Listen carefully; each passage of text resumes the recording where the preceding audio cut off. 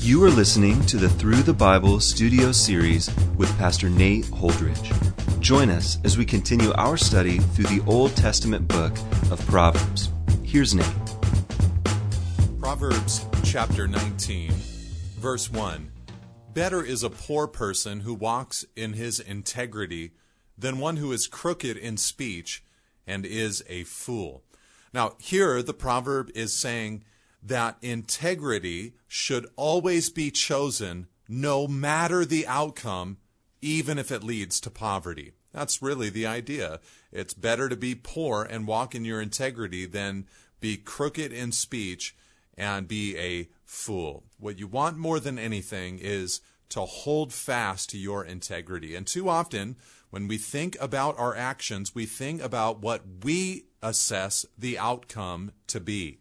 But the reality is that no matter the outcome, it is better to choose a life of integrity, even if that outcome leads to poverty. Verse 2, desire without knowledge is not good, and whoever makes haste with his feet misses his way. What's being said here is that passion, or desire and haste, without knowledge is futile.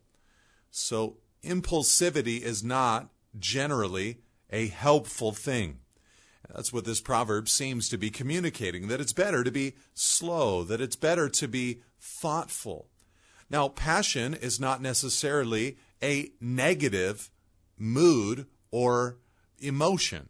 The reality is that passion can be a beautiful thing, but the best passion is the passion that comes from knowledge, but is not without knowledge. Now, verse 3, he goes on to say, when a man's folly brings his way to ruin, his heart rages against the Lord. Here, what you see is a progression. Step 1 is folly. Step 2 is ruin. And the question, of course, is, what will step 3 end up being? You know, for a believer who enters into some folly, you would expect that the folly would be step 1, the ruin would be step 2, some kind of consequence for their actions. But then through repentance and sorrow, there would come rushing into their lives the grace of God. And of course, that would lead them to restoration and health. So step 1 would be folly, step 2 would be ruin, and step 3 would be restoration. But here, the fool has step 3 as rage against the Lord. Where there should have been sorrow and where there should have been repentance for sin, unfortunately, there is often anger and rage against God.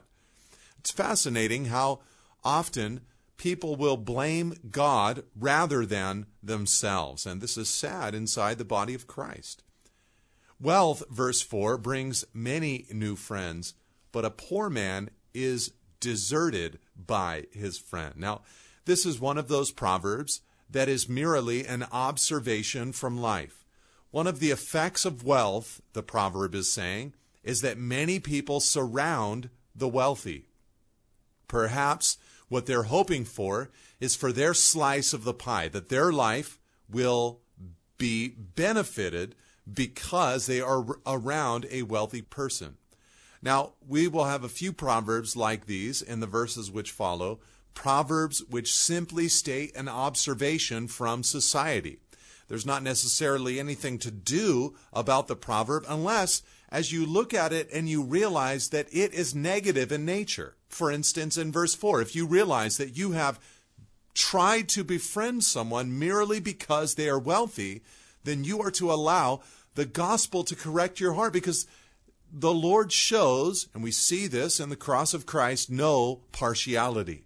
And so as you have thought and tried to make friends with partiality, allow the gospel to wash you of that experience. So as we look at these observations from society, if there's something in your heart that must be corrected by the Lord, allow it to take place. Now in verse 5, a false witness will not go unpunished, and he who breathes out lies will not escape. The idea here is that in general, and again, that's what the Proverbs are by way of reminder, these are general truths here on earth. The general truth here on earth is that perjury will not go unpunished. God sees it. Now, this is a general truth here, but it's important for us to understand that it is a universal, always true concept eternally. In other words, there are times where someone will lie or perjure themselves here on earth, but it will go unpunished. It will be uncaught. It will be unseen. It will be unknown, but it is always known by the living God, and it will always be judged eternally. Verse 6, many seek the favor of a generous man, and everyone is a friend to a man who gives gifts. Again, this is another societal observation.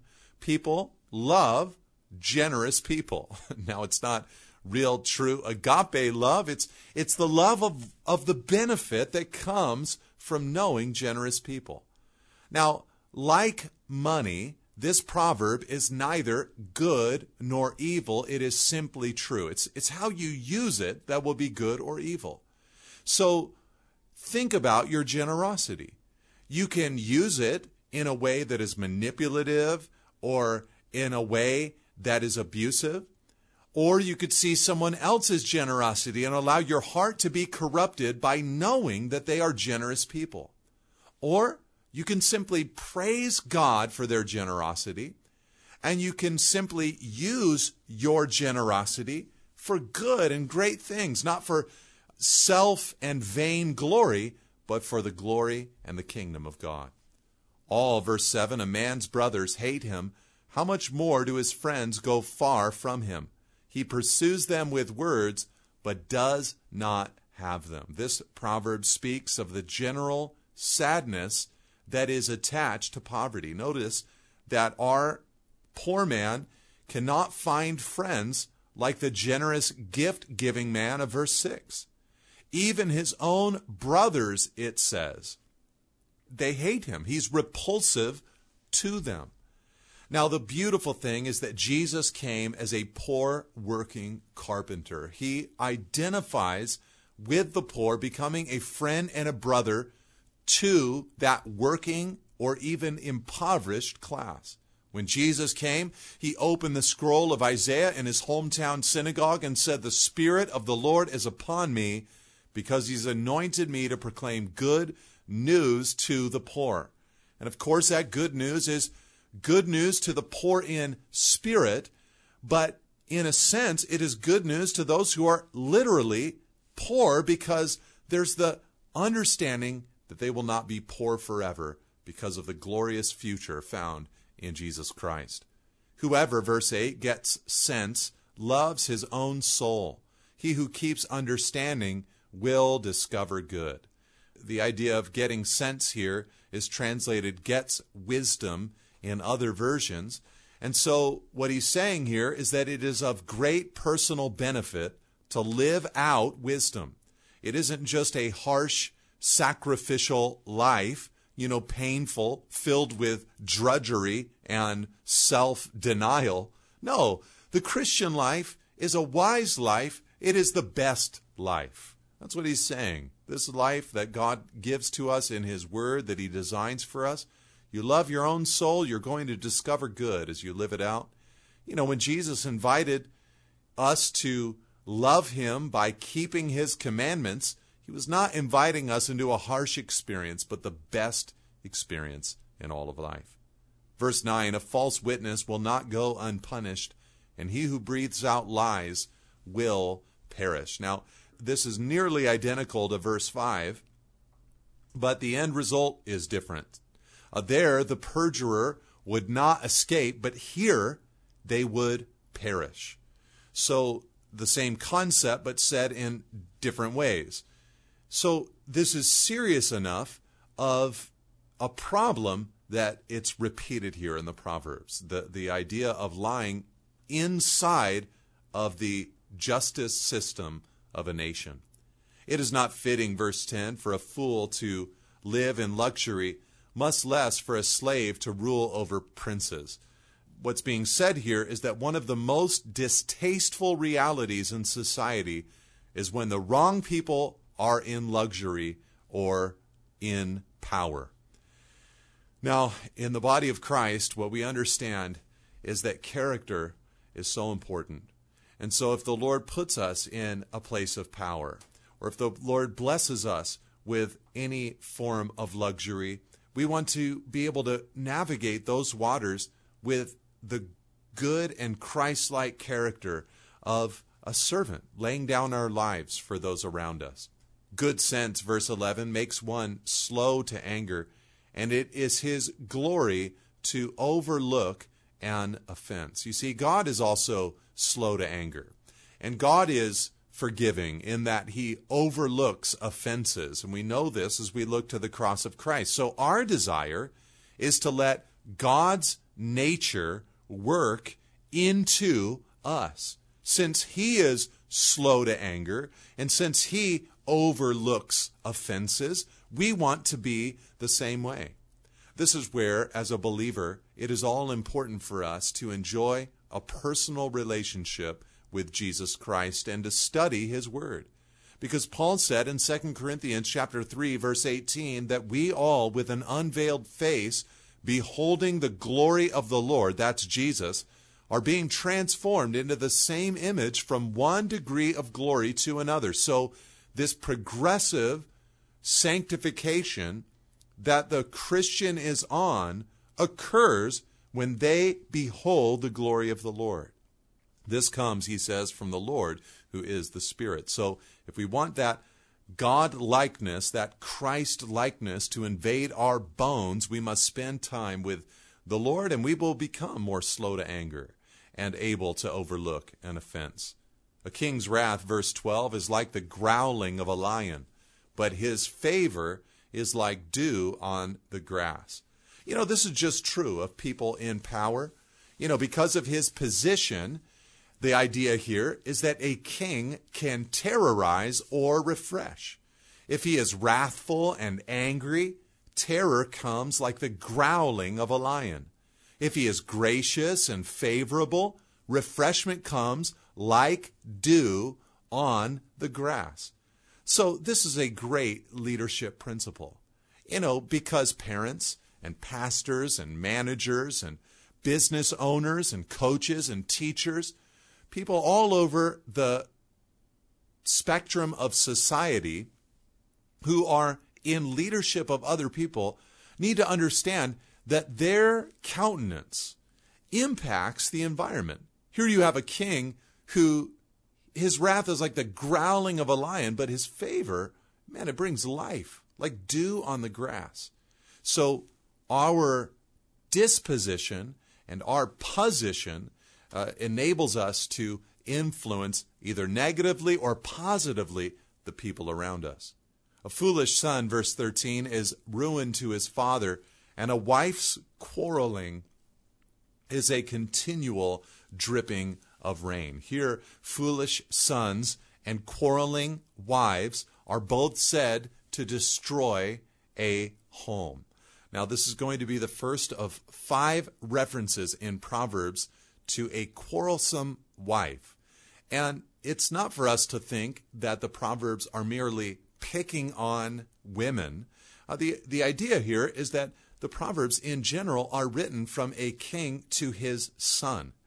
So it would stand to reason when considering his future family that the father, the king, would warn his son, who is male, about the potential of a quarrelsome wife. But if he was writing this to his daughter, then he would warn his daughter about a quarrelsome husband. So we should not think of the Proverbs as thinking of women as people who are more prone to being shrill or quarrelsome or something like that, but just understand who the original audience is and how that would color the way the Proverbs would be written. Verse 14, house and wealth are inherited from fathers, but a prudent wife is from the Lord. She is quite a change from the verse 13 quarrelsome wife. She instead, this prudent wife, she's sensible and she is understanding. He says, you might even get a house of wealth in your inheritance, but only the Lord can give you a good marriage. Amen. I mean, that's the reality. If you have a good marriage, you must credit the Lord. And if you long to be married, you must seek the Lord and ask Him to bless you with a good spouse. Because, look, a house and wealth, you might inherit that, or you might work for that.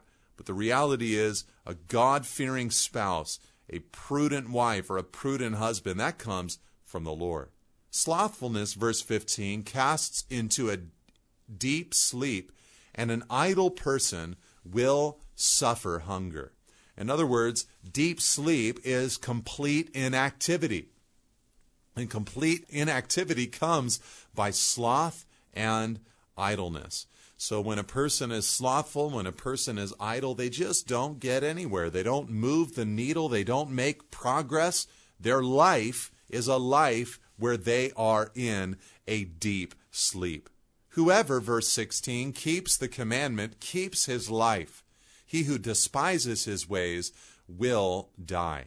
The idea here is that to obey God's word, keep the commandment, is to receive life.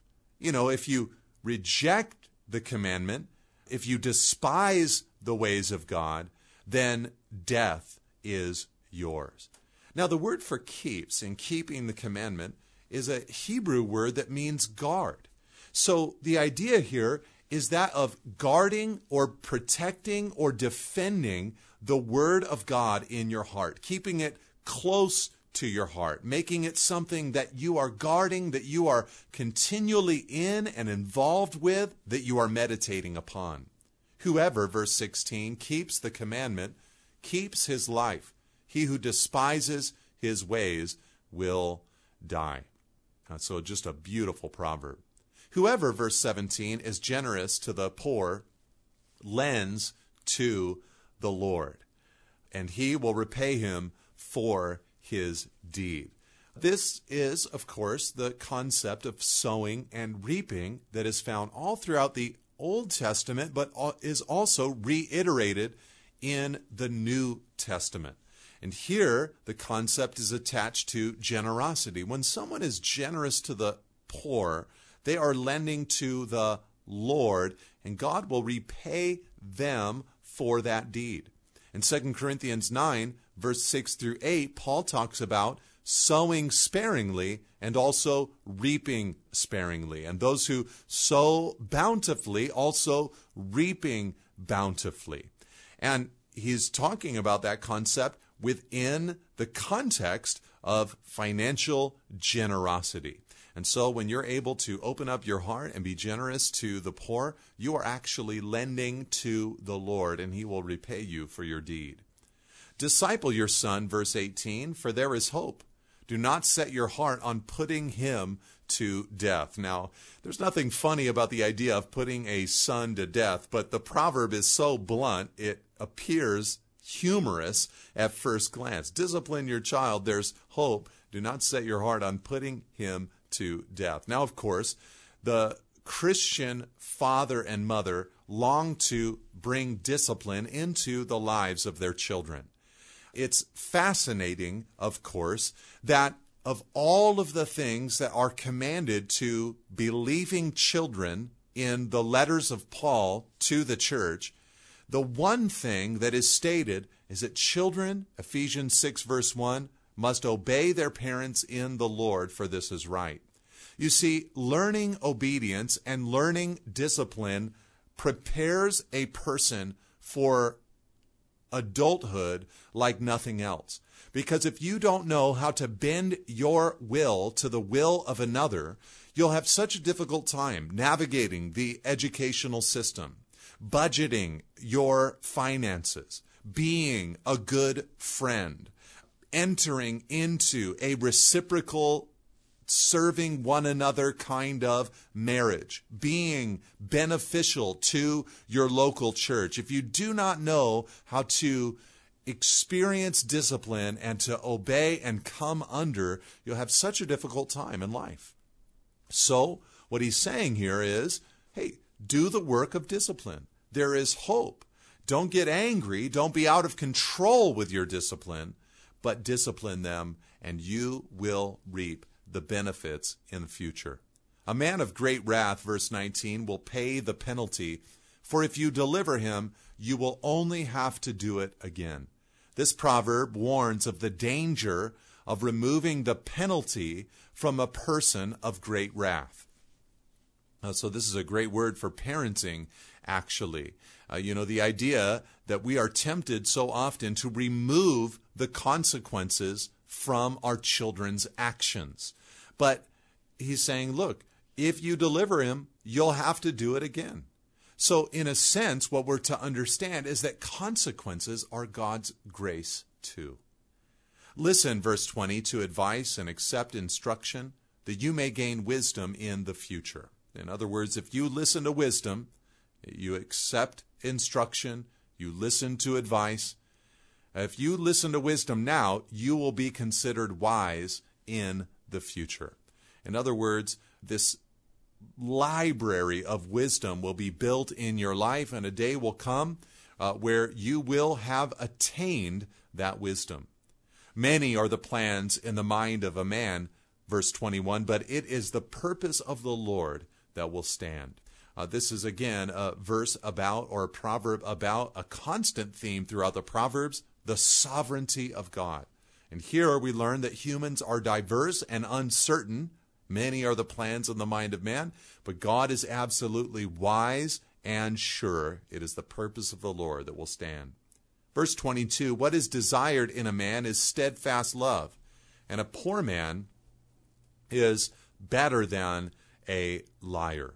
So steadfast love, just loyalty and truthfulness. Man, when you find someone in your life that is like this, they are an absolute treasure.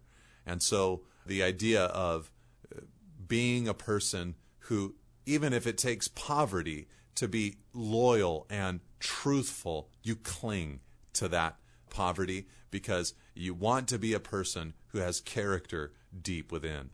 The fear of the Lord, verse 23, leads to life, and whoever has it rests satisfied. He will not be visited by harm.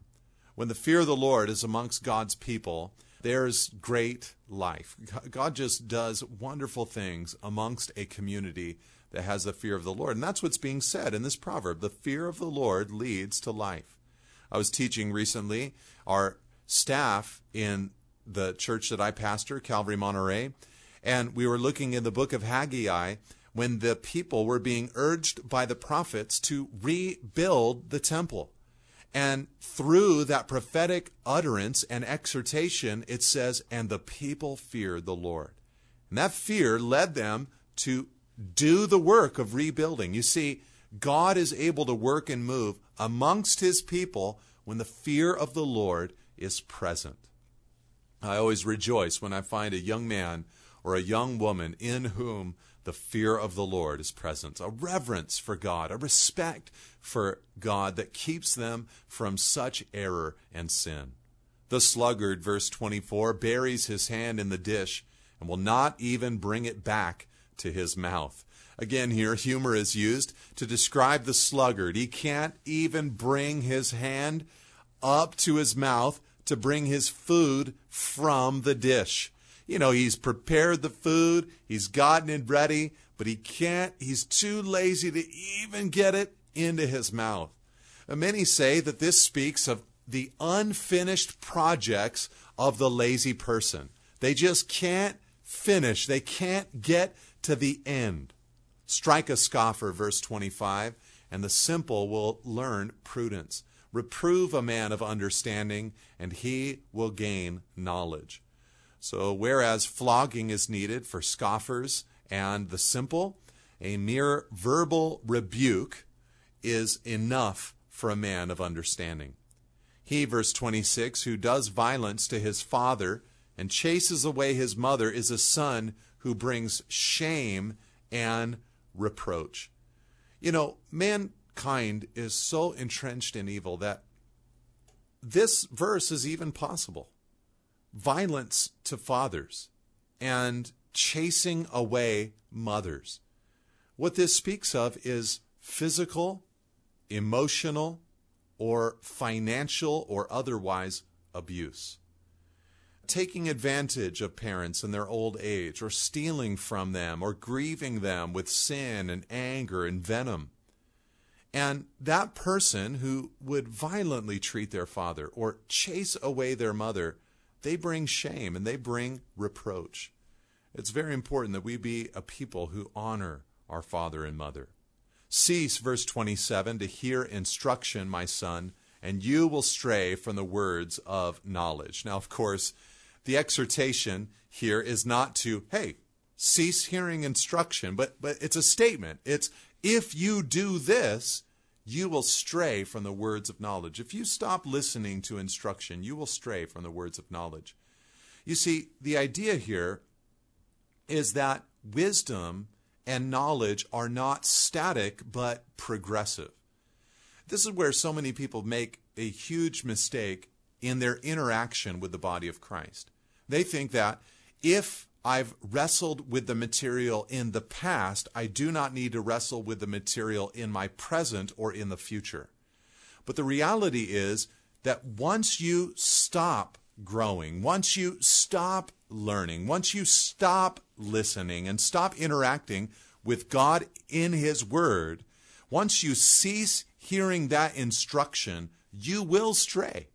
It's not just that the instruction gets in there and then you stay on the straight and narrow. No, you must continue to hear the instruction in order to remain on the path the Lord has for you. So we must continue on in the wisdom of Christ for the duration of our lives. A worthless witness, verse 27, mocks at justice, and the mouth of the wicked devours iniquity. So here, the worthless witness who devours iniquity, what's being said is they consume what they say. They're saying lies, they're mocking at justice, and they're actually devouring that sin. Finally, verse 29, condemnation is ready for scoffers and beating for the back of fools. You can hear the heart of a father in all of these proverbs, and in this one in particular. He's saying, look, son, a tough life is coming. A painful life is coming, should you choose not to enter into wisdom. Condemnation is there for you if you're a scoffer. A beating is there for you if you're a fool. This is the heart of a father pleading with his child to receive the wisdom of God. And as he is pleading with his son to receive that wisdom, we can understand that there is a Father God in heaven who is pleading with us. Receive my wisdom. Build your life, not upon the shifting sands, but upon the rock of my word. God bless you, and amen. Thank you for listening. For additional resources and teachings, or to contact us, please visit us at nateholdridge.com.